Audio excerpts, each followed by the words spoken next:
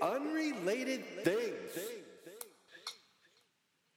Greetings and welcome to episode number 8 of Unrelated Things. Hopefully episode number 8 will get me back on track. However, I am going through some big changes where I work. I'm actually taking a new job and relocating shortly. Just fair warning that there may be a couple more bumps in the road before I get back on my regular track of one episode per week.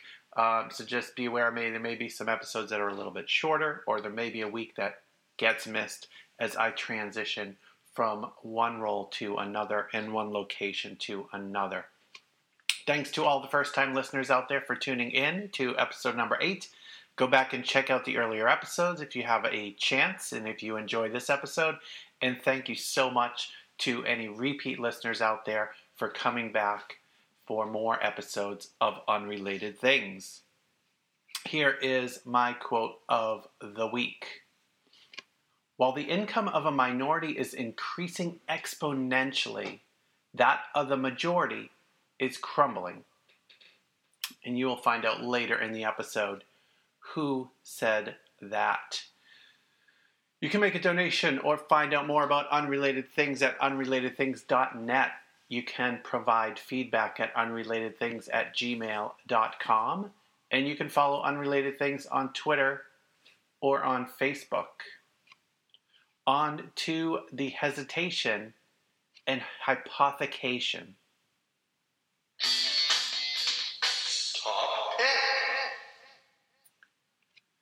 And my top pick is actually a sign that I saw a photograph of. I think I saw this through Reddit.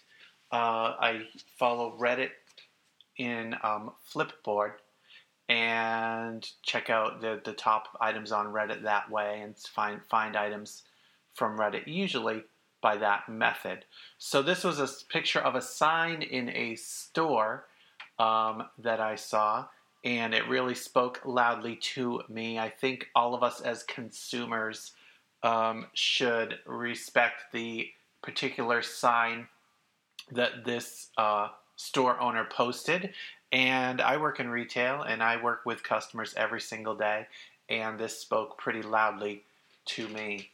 So here is how the sign reads. You are the most important visitor on our premises. You are not dependent on us. We are dependent on you. You are not an interruption to our work. You are the purpose of it. You are not an outsider to our business. You are part of it. We are not doing you a favor by serving you. You are doing us a favor by giving the opportunity to do so. Thank you. Signed, Ali. So that really spoke loudly to me as someone on both sides of the retail consumer fence, being at work or being a shopper. And I think it should be the attitude of every store owner, and by extension, every employee they choose to employ should be listening to that and following that and understanding that it is the customers of the establishment that allow it to exist and allow it to thrive. Roll up your trousers. It's time to wade into the news. So we're just coming out of Memorial Day weekend, which means for many, many people across the country, across the United States, a 3-day weekend, a holiday, picnics, cookouts, the whole 9 yards. Our weather here in Vermont, where I live, was quite unusual for this time of year. It was down here, I'm in the valley here in southern Vermont, and it was cold and rainy all Saturday and Sunday of the 3-day weekend. Not so when you get to a little bit higher elevations. It was certainly cold, but there wasn't very much rain because there was quite a bit of snow falling the end of May here in southern Vermont and in parts of upstate New York. And here's a little story from the Atlantic Wire about our recent weather. It's a snowy Memorial Day weekend for parts of the U.S. On the aptly named Whiteface Mountain in upstate New York, there are at least 34 inches of snow on the ground. According to Weather Underground, a couple of other mountain peaks in Vermont reached 18 inches of snow, while some towns with higher elevations clocked in at about 7 inches of snowfall this weekend.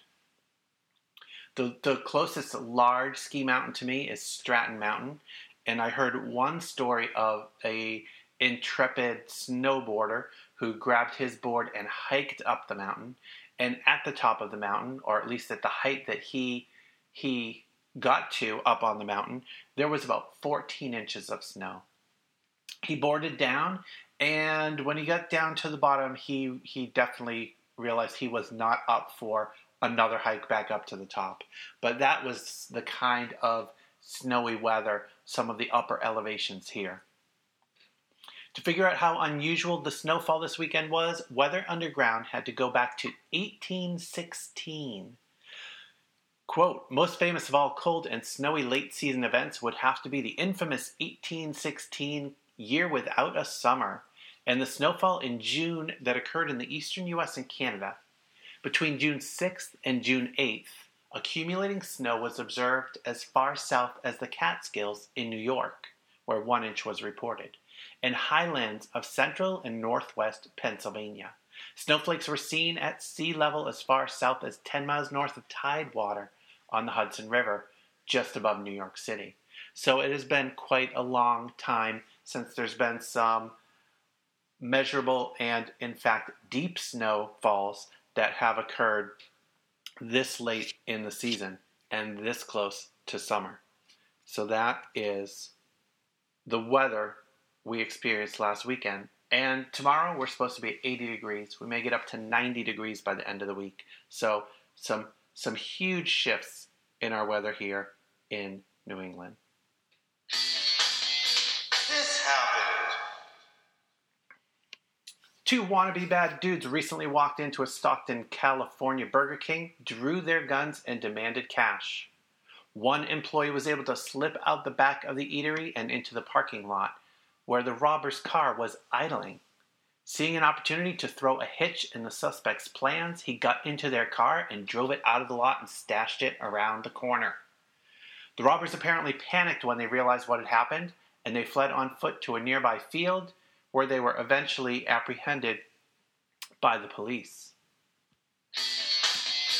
And another thing. Some young people at a traditional marriage rally held up some handwritten signs. Someone took some photos and posted those photos online. George Takei, actor from such shows as Star Trek, where he played Sulu, and Heroes, where he played the character Hero's father, responded to those written signs with his own replies. So you should check out George Takei's replies. He replied to several of these signs, and my favorite is here. A young woman held up a written sign that says, because we as young people need parents for so many things, and men/women make the people they produce. I guess I can say it like that. And if you put all the guys on one island, they won't last long, because you need one woman and one man. So that was a young woman's sign at the rally. And George Takei's sign in his reply, please tell me where this island of men is. Thanks. So go on and check out George Takei and he tweeted this a while back, his replies to the handwritten signs that were posted online from this particular rally. Sometimes stuff happens.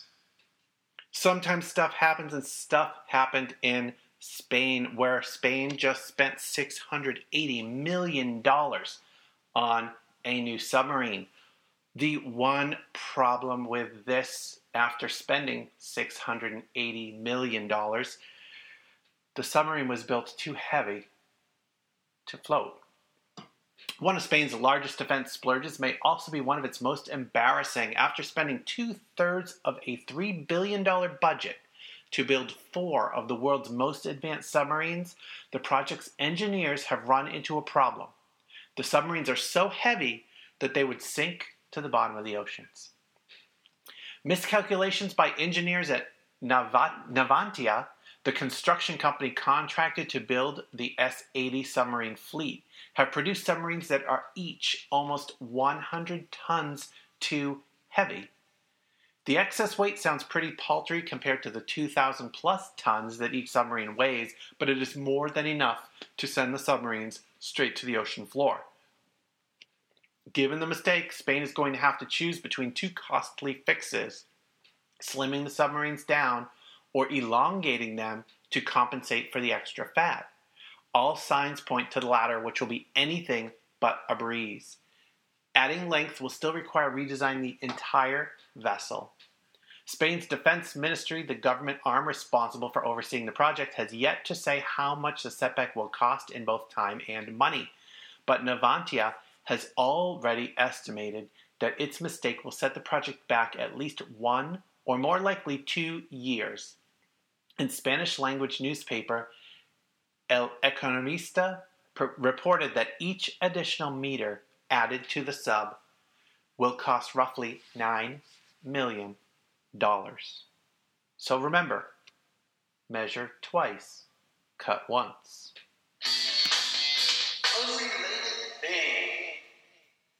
This story from Ashley Lutz at BusinessInsider.com. A Florida student found that the ice at fast food restaurants is actually dirtier than the toilet water at the same establishment. The student, 12-year-old Jasmine Roberts, hypothesized that ice at fast food joints was probably dirtier than the toilets, so she went to 5 fast food restaurants and collected samples. She ordered cups of ice and put them in sterile beakers. She also went into the bathrooms, flushed the toilet once, and collected a sample. The findings were pretty disturbing. Quote, I found that 70% of the time the ice from the fast food restaurants contained more bacteria than the fast food restaurant's toilet water. One more. But let's kind of get all that fun, quirky stuff out of there. Hold on tight. We're headed for the deep end. In a story titled Man Bites Shark, Joe Chernov from jchernov.com outlined his learning of the facts around shark killing and the numbers, and creating how he took that information and created a infographic to visually represent the enormity of the slaughter of sharks. And here's what Joe wrote. I recently read a Huffington Post article that cited research estimating that 100 million sharks are killed annually. Most of the slaughter is a result of finning, a cruel and wasteful practice in which hunters slice off the living shark's fins, causing the lame fish to drown or be eaten by other predators. The fins are sold for shark fin soup. The article stuck with me. I thought about it for days. It occurred to me that it's nearly impossible to appreciate a number as large as 100 million without context.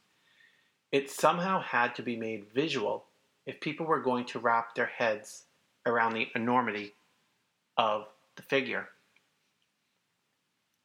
The great irony is that the shark is arguably the most feared animal on the planet. Yet, whereas they killed 12 people last year, a peak year, we killed that many every 4 seconds. And then there's a image of the infographic here, which is pretty amazing. It says shark attack at the top. It says sharks kill this many people per year, and has silhouettes of 12 people.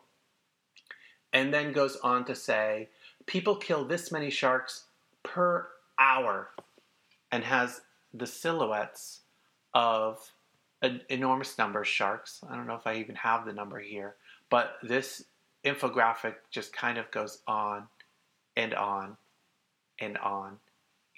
Hundreds of rows of probably 20 shark silhouettes per row.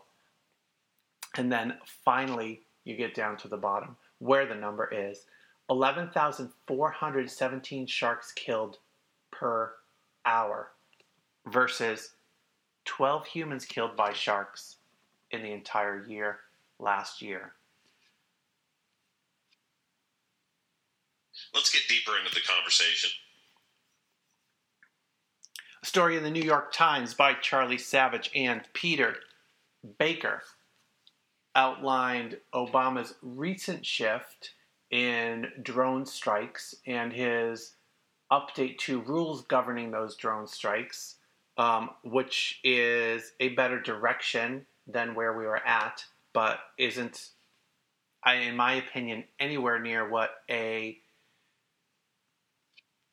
reasonable democratic nation should be supporting.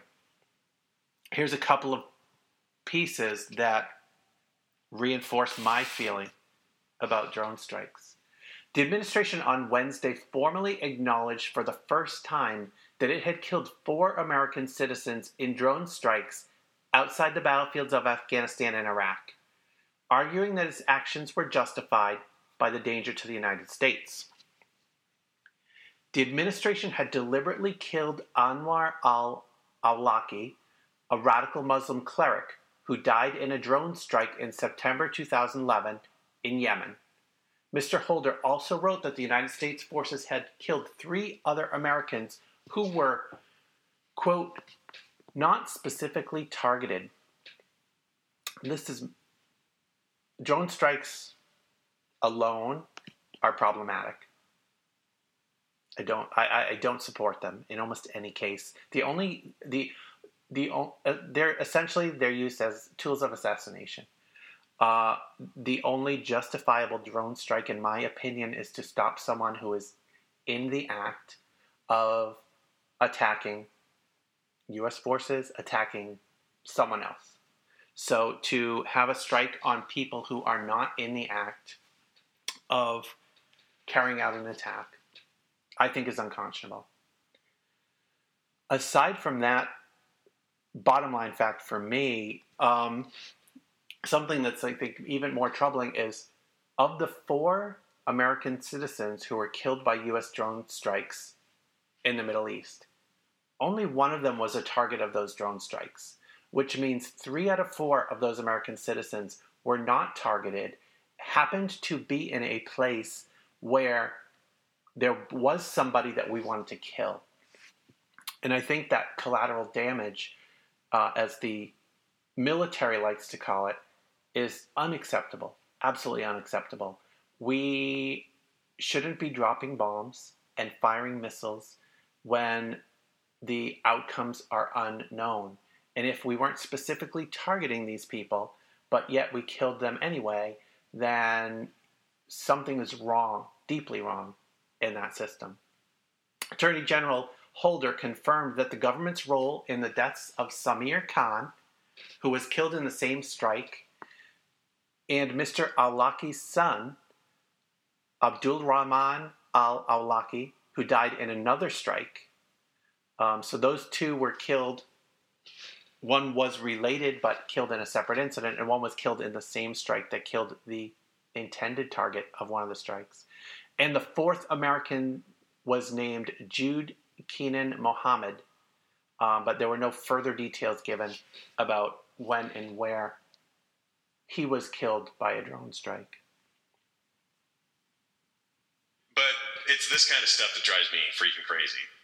It is that kind of stuff that drives me freaking crazy. And then this kind of stuff also drives me freaking crazy. We all remember the Boston Marathon and the Boston Marathon bombers, and the FBI is hot on the trail of anyone related to them and anyone else who may have either had knowledge or had some involvement in those acts. Channel WCVB, which is a Boston news channel, posted this story.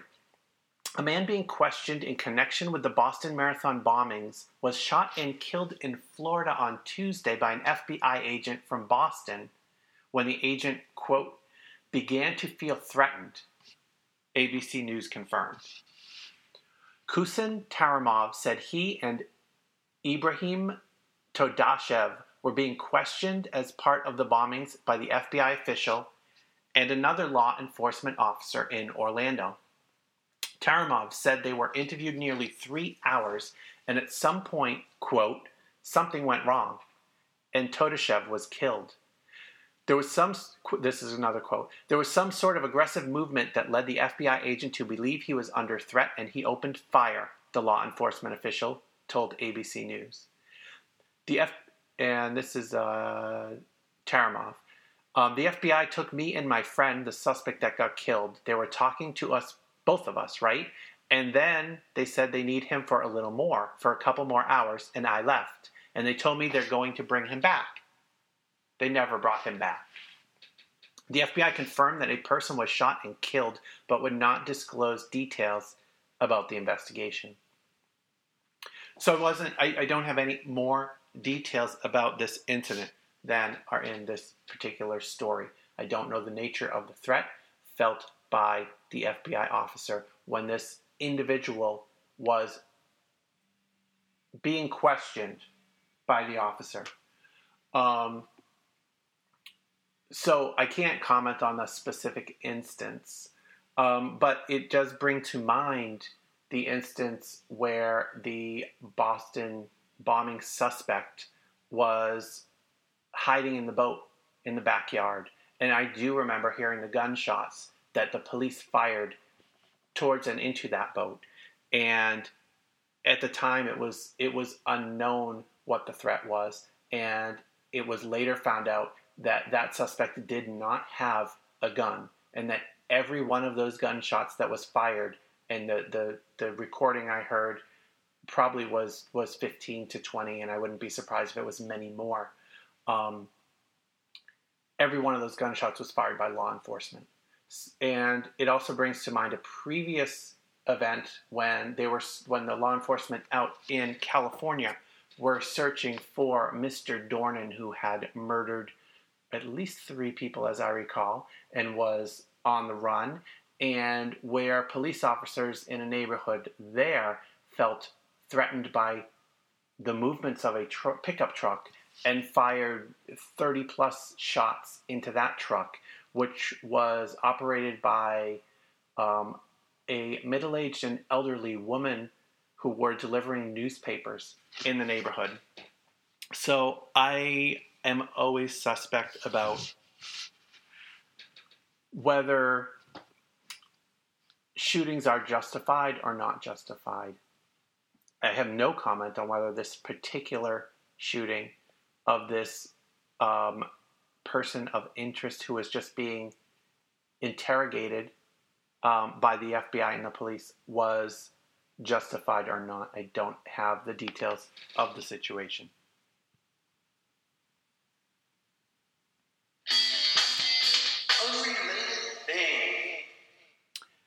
All right, let's go back to that quote that I opened up this episode with. Who said that? And here is that quote and a couple more pieces of the same quote. While the income of a minority is increasing exponentially, that of the majority is crumbling. This imbalance results from ideologies which uphold the absolute autonomy of markets and financial speculation, and thus deny the right of control to states, which are themselves charged with providing for the common good. And speaking of financial markets, he said, a new, invisible, and at times virtual tyranny is established, one which unilaterally and irredeemably imposes its own laws and rules. I posted those quotes on my website at unrelatedthings.net with the title, Who Said That? And I gave 4 options. Option number 1 is Senator Bernie Sanders, senator from Vermont, independent in the U.S. Senate, and avowed socialist, and he was not the person who made these particular quotes, but I would expect he would agree with them. The second option I put on the website was Fidel Castro, and I could imagine Fidel Castro sharing these sentiments as well, but it was not Fidel Castro either.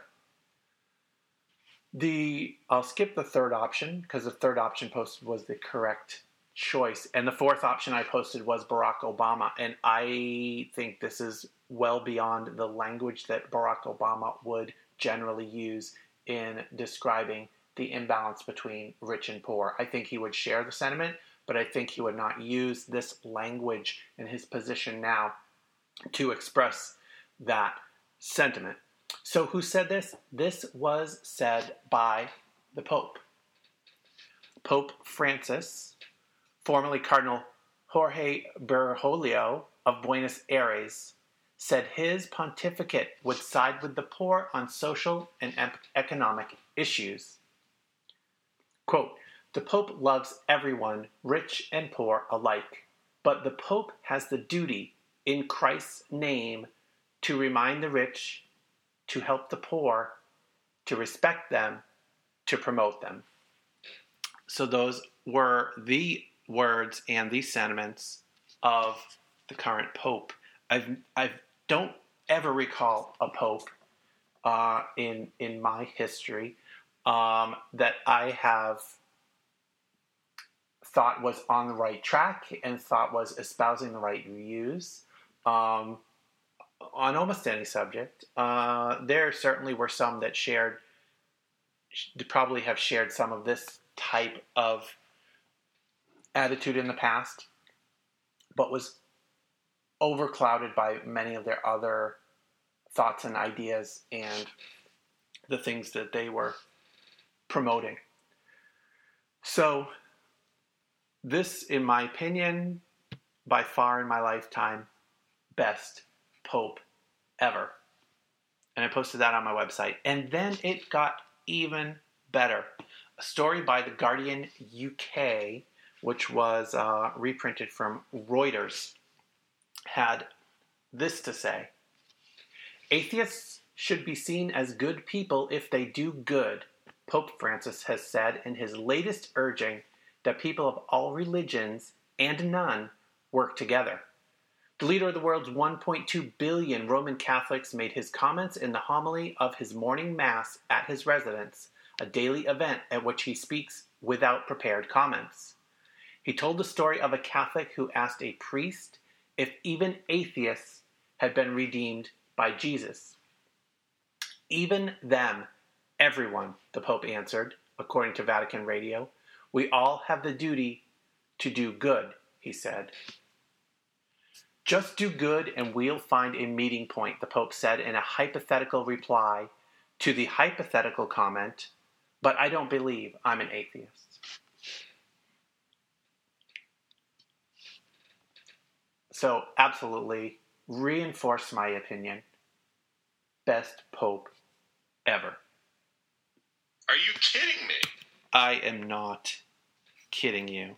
Absolutely best Pope ever. And this point from Senator Sanders, something that was tweeted from his office. A little infographic. "All of the largest banks in America have agreed to settle multiple cases of fraudulent activity related to the financial crisis, but none of their executives have gone to jail for their illegal behavior. In contrast, during the savings and loan scandal of the 1980s, more than 800 bank officials went to jail." And another piece on Elizabeth Warren, the Massachusetts senator, by Robert Scheer, printed on alternet.org. And I'll just read the opening couple of paragraphs of Robert Scheer's story. "Elizabeth Warren does great email. One payoff of my pittance of a contribution to her grassroots-funded campaign is that I am regularly alerted by the new Massachusetts senator to the favoritism of our Congress towards Wall Street. That's how I was reminded this week that Congress is about to let the interest rate charged for new student loans to double to 6.8% at a time when the too big to fail banks that caused the Great Recession continue to be bailed out at the rate of 0.75%. Yes, the banks pay less than 1% for money that we, the taxpayers, lend them. I know that such statistics are thought to be boring, but as Warren explained, the rate that students will have to pay is 9 times higher than the rate at which the government loans money to the big banks. The student loan interest rate that had been temporarily cut in half back in 2007 was once again set to double, but instead of pushing for the status quo, as Congress did last year, Warren has upped the ante with legislation that would cut the student loan rate way down to the near zero that the big banks enjoy. As Warren put it in her characteristically no bull style.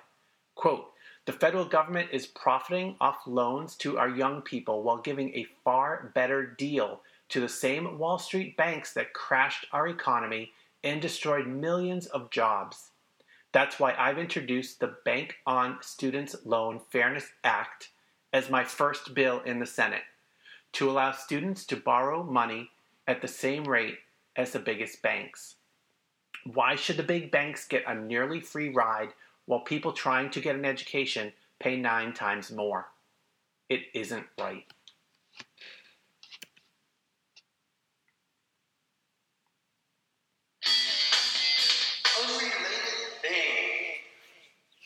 The Transportation Safety Administration hit a new record on Friday when they found 65 firearms in carry-on bags, the most ever found in a single week. The previous record of 50 came just a few weeks before, and authorities say that 54 of this week's guns were loaded. Boggles my mind that the TSA can find 65 firearms in carry-on bags in 1 week. Who are these travelers that don't understand what these rules are and why they're there? It's just amazing to me that the number of people who will attempt to carry a firearm, and in most cases a loaded firearm, onto an airplane is so high. And one last thing in the deep end of the news. The next time you hear there's a scientific debate about climate change, remember this. When a recent Pew Research Center survey asked, do scientists agree that the Earth is getting warmer from climate change because of human activity, 43% of Americans said no. So people don't think that the scientists agree. But an analysis of almost 12,000 peer-reviewed research papers found that of 4,000 that stated positions, 97% said that climate change is caused by human activity.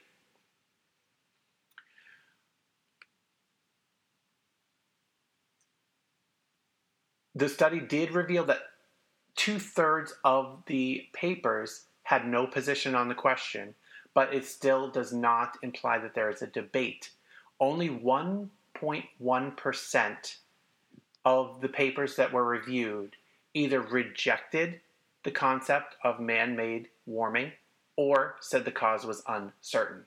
So just a fraction over 1% of the published papers, of the 12,000 peer-reviewed research papers, said that it is uncertain or that it is not caused by humans. So there should not be so much confusion about whether there is a big debate. The big debate is not happening in the science. The only big debate is happening in the media. Because TV is so good. TV is so good, and a shift is happening in TV. Cord cutting is real. And a story by Ted Kritsonis in Digital Trends has this to say about some recent numbers.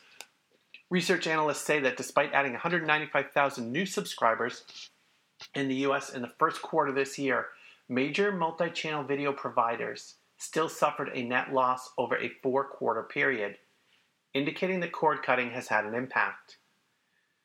A survey of 13 of the largest multi-channel video providers across the country, who make up 94% of the market, showed a net loss of 80,000 subscribers over the past 12 months, a huge swing compared to the 380,000 they gained in the year prior. Quote, first time ever annual industry-wide losses reflect a combination of a saturated market, an increased focus from providers on acquiring higher value subscribers, and some customers opting for a lower cost mixture of over-the-air TV, Netflix, and other viewing options. The top 9 cable companies have over 51 million subscribers, but lost 264,000 in the first quarter. It hasn't been a good year for the cable companies. Time Warner lost 553,000 customers, Comcast lost 359,000, and Charter lost 217,000. So the losses are happening for various reasons. One of the reasons is the cost of cable service and the current languishing economy. But one of those reasons is that people are finding options that they prefer outside of the major cable subscriptions. Because TV is so good.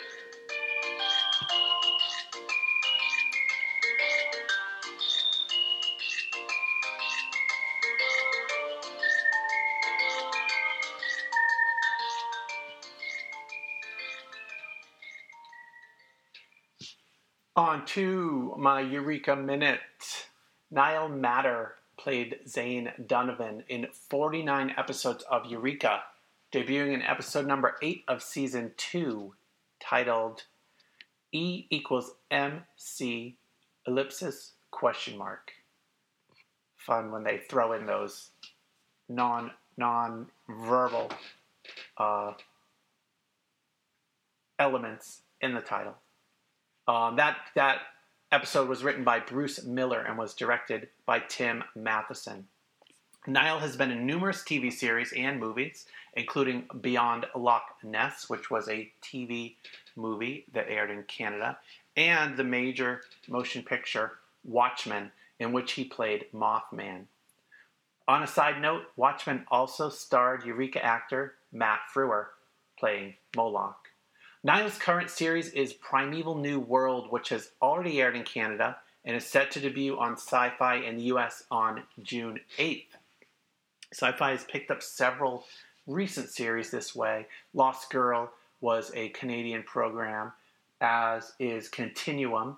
And Merlin, I don't know exactly what nation Merlin came out of. I think it may have come out of the UK. But Sci-Fi is the originating network in the US for those series, and now will be for Primeval New World. Primeval New World, though it is created in Canada, it is a spin-off of a hit UK television series called Primeval. And Primeval New World follows a specialized team of animal experts and scientists that investigate the appearance of temporal anomalies and battle both prehistoric and futuristic creatures. It's better than it sounds.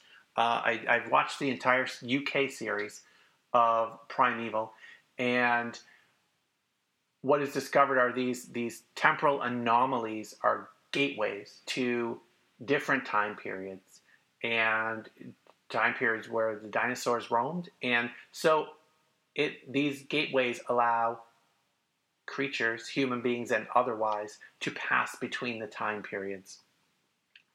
It makes for some excitement when the dinosaurs come into the present time and have to be dealt with. In addition to creatures from the past, it also, these temporal anomalies link to the future, where there are other creatures and other predators that are active that pass through into the present day as well. So that Primeval New World, starring Niall Matter, will debut on Sci-Fi in the US on June 8th. This may be the first series since Eureka was taken off the air that I will make a point to watch on a regular basis. In one episode, an episode titled Breakthrough, I don't know which number episode that is, Colin Ferguson is actually going to be in Primeval New World, playing a character named Howard Cannon. It's a tech thing. So last week, Microsoft unveiled the Xbox One, and Julie Clover from Mac Rumors had this to say about it. Microsoft today released details on its next generation console at an event hosted at its Redmond campus in Washington. Called the Xbox One, the new console is designed to be the ultimate all-in-one home entertainment system, with a heavy focus on both gaming and interactive television watching. The Xbox One recognizes individual users and presents a customized home screen filled with content like TV and movies, games, and music, along with a new trending section that displays friend activity and a live TV system. Xbox One utilizes voice commands, motion control via the Kinect, and a new feature called instant switching to allow Xbox users to switch from gaming to TV to other types of entertainment with quick commands that work as fast as swapping channels on the TV. And I add, and it plays games too. And I know the Xbox has gone well beyond its initial debut as a gaming device, and many people get all different types of entertainment and programming through their Xbox. I don't have one and have never used one, but from the things I hear about it, it is a pretty good device for getting that content, getting those other types of content like TV programming and movies. But what did Wall Street think about Microsoft unveiling the Xbox? TechCrunch reporter John Constantine, had this to write about the Wall Street response. Wall Street apparently wanted something more revolutionary out of the Xbox One that launched today, as Microsoft stock is down 0.66%. In turn, investors pushed Sony shares up 9% as they expect the new PlayStation 4 to give the Xbox One a solid fight for console gaming dominance. And he went on to write about some of the functions and the features. So a 0.66, contraction of the Microsoft stock is not a very big drop. A lot of times the rumor will inflate the stock, and then actually on the news, stock will contract a little bit. But the daily numbers for Microsoft during the Xbox launch were very flat. Actually took a little dip in the afternoon, probably about the time that the launch event had concluded. But at the beginning of that launch event, as information started to roll out, the Sony stock took a big spike and was up for the day 9.25%. So clearly investors did not feel that the Xbox One is a far superior device to the Sony device, and actually said, well, if this is what Microsoft has to offer, I better invest a little bit more in Sony.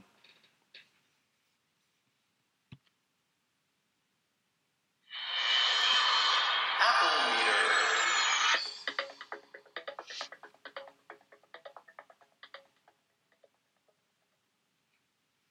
On to Apple News. Apple stores continue to outpace the rest of the retail industry in sales per customer, according to CNET.com. The company took in record revenue per visitor of $57.60 during the first quarter. The number of visitors rose by 7% from the prior year's first quarter. As such, the average revenue per Apple store reached $13 million for the quarter, the highest number ever for a non-holiday quarter. The average number of visitors per store hit 250,000 per quarter, which means 1 million per store per year, and was a healthy leap from the 170,000 per store per quarter for the 12 months prior. Looking at sales per square foot in the US, Apple did twice as well as the second place company, Tiffany, and 3 times as well as third place, Lululemon. Some rumors on the Apple front and iOS 7. This from MacRumors.com.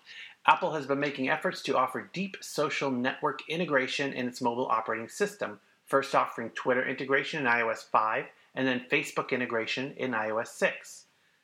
According to 9to5Mac, Apple will expand its social network integration even further with iOS 7, including support for both photo sharing site Flickr and video sharing site Vimeo.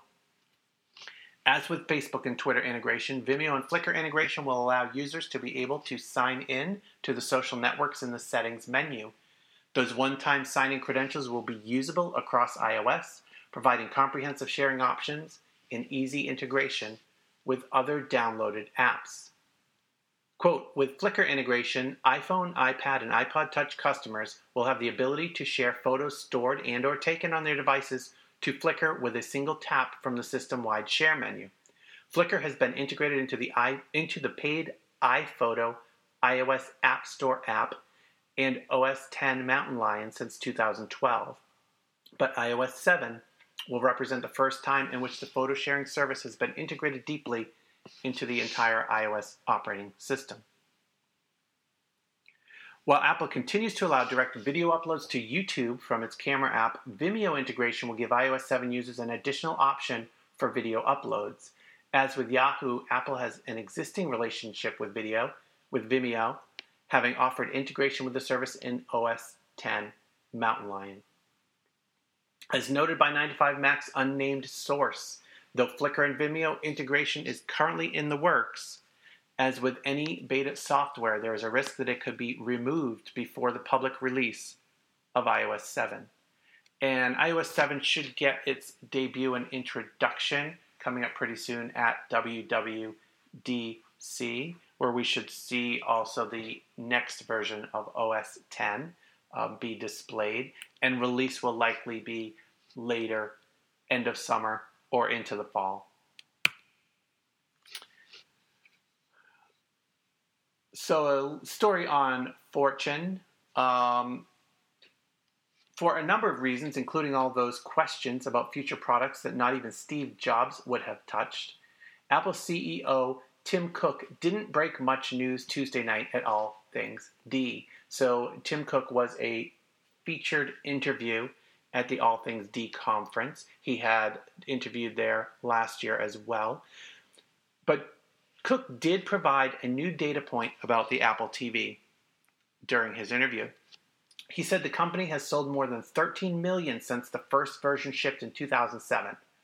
About half of those sold in the last year. So how does that stack up against the competition? If you exclude the advanced video game consoles like Xbox and PlayStation, which have some of the same media functions, but sell in the tens of millions of units, Apple stacks up like this against the competition for the set-top box. Apple TV sales, more than 13 million. Roku sales, really strong competitor, more than 5 million units.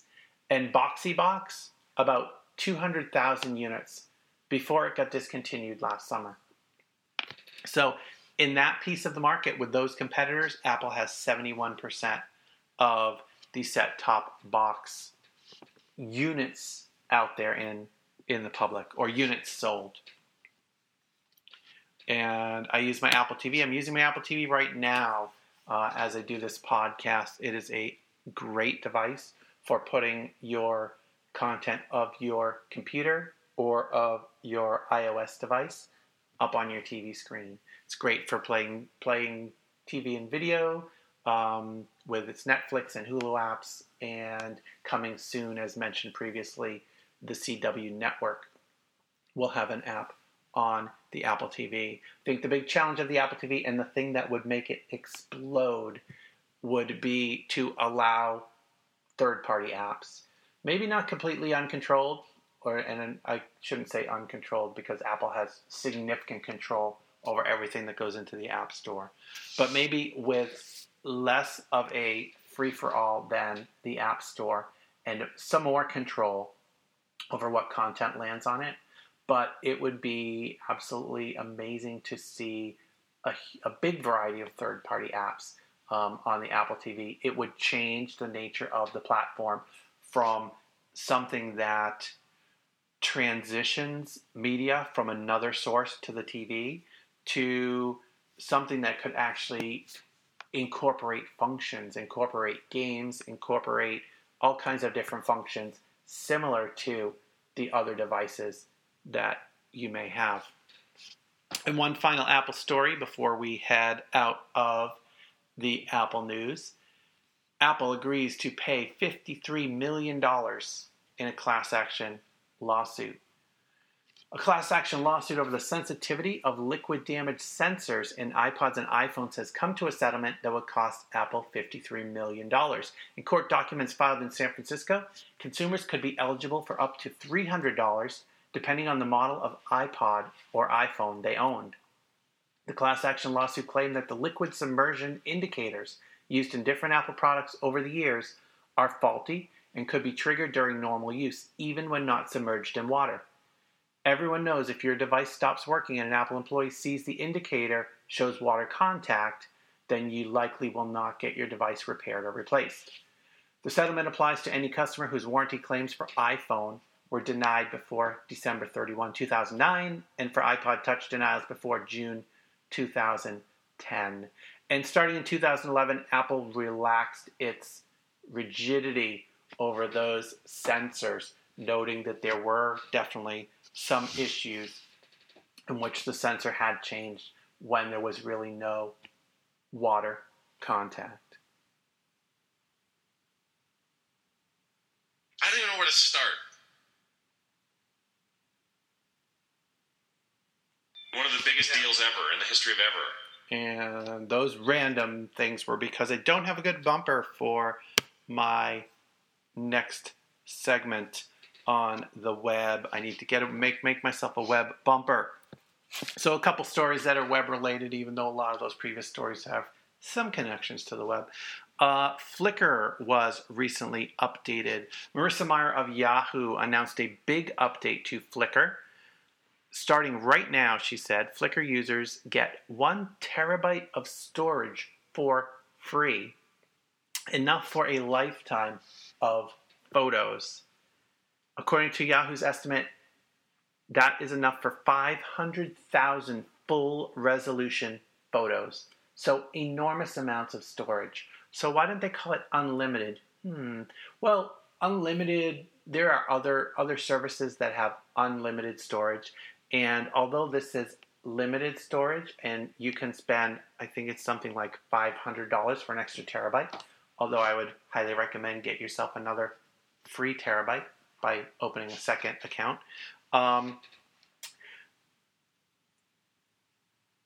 The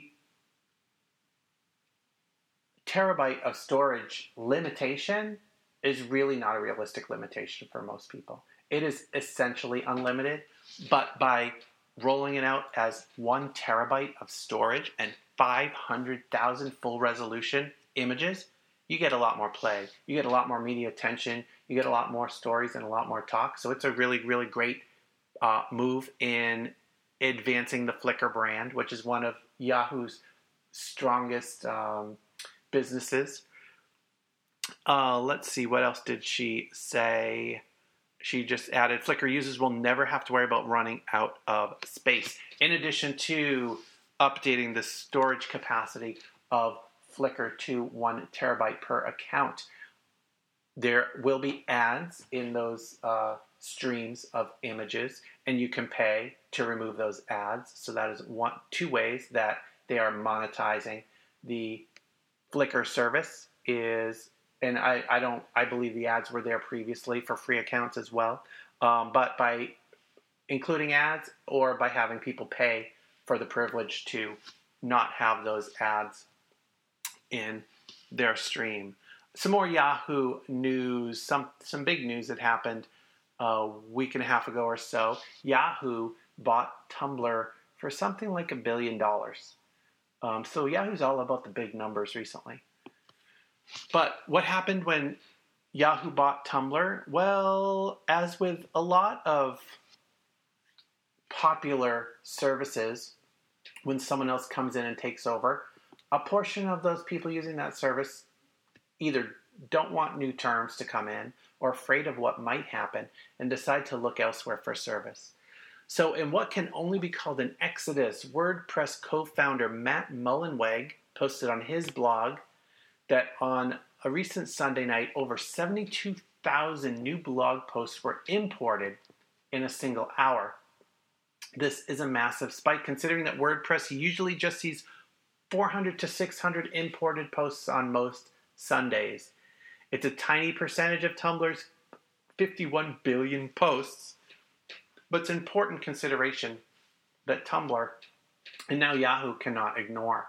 So definitely there are some people jumping ship. Yahoo is officially buying Tumblr for a lot of cash, 1.1 billion to be precise. This move makes a few people very happy and very rich, but Tumblr's content creators, you and me, not me right now, but something I might explore in the future, are the primary reason Yahoo is buying the site. Unfortunately, that content engine isn't very happy. WordPress, which is a competitor, will likely have another banner day as even more Tumblr users look for alternative platforms to host their saucy brony /fic. And before I go on to read the rest of this, let me tell you that I am reading this. So this is not all my own words. This is a story from TechCrunch by Matt Burns. So you can go to TechCrunch and read the full story, including the bits that I've reported here. Tumblr is currently an unfettered corner of the internet. Nearly anything goes. And with that, users have enjoyed this freedom to create a vast variety of blogs and sites. Anything from questionable pornography to vegan cooking blogs are hosted on Tumblr. While Yahoo promises to keep Tumblr independent, it is unclear whether this includes maintaining Tumblr's loose posting guidelines. So that is what's making some of the Tumblr users, and it is a small percentage, though the numbers are large because of the number of people who use that platform, look for alternatives to Tumblr as Yahoo takes control, though they maintain that that will still be an independently operated part of the Yahoo. I'm not sure if we can call it an empire yet, but it definitely is a rebounding brand. And let's see, one more web item. This is a really fun site. It is found at geoguessr.com, geoguessr.com. I learned of this site from a Twitter. A Twitter thing. I learned of this site from a tweet from Brian Brushwood of NSFW and Framerate and Weird Things and Scam School and other entities. It's a really fun site. It's geoguessr.com. What you do is you go to geoguessr.com and you are shown a 360-degree image shot from a Google Street Cam somewhere in the world. And your job is to guess where in the world that is. And you make your guess on a map, and it reveals the actual location and your distance from that actual location, and scores you some points depending on how close or how far you are from that spot. And it gives you about 5 more images to guess where they're located. Some of the images are rather easy. Not very easy, but rather easy. Easy to get into the right country sometimes because you see signs and you see words and you see there was a image that I saw of a bridge being constructed somewhere in a salt marsh type of an area. And it did not have a lot of clues in the image, but as I scrolled around, there was a water tank, and the water tank It was a mobile water tank, so it was parked on the side of the road. But it did have the giant clue, New Brunswick, on the side.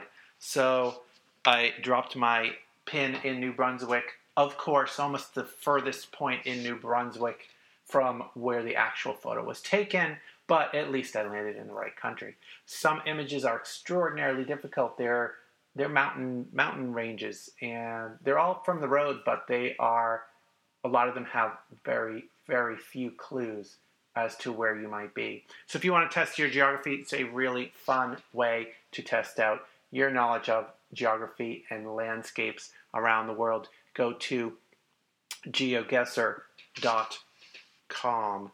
And that is going to wrap up this episode of Unrelated Things. Thank you so much for listening to episode number 8 of Unrelated Things. I hope you enjoyed it enough to come back again. If you have any feedback or suggestions, you can let me know at unrelatedthings@gmail.com. You can find out more about Unrelated Things at unrelatedthings.net and follow Unrelated Things on Twitter or on Facebook. Thanks for listening.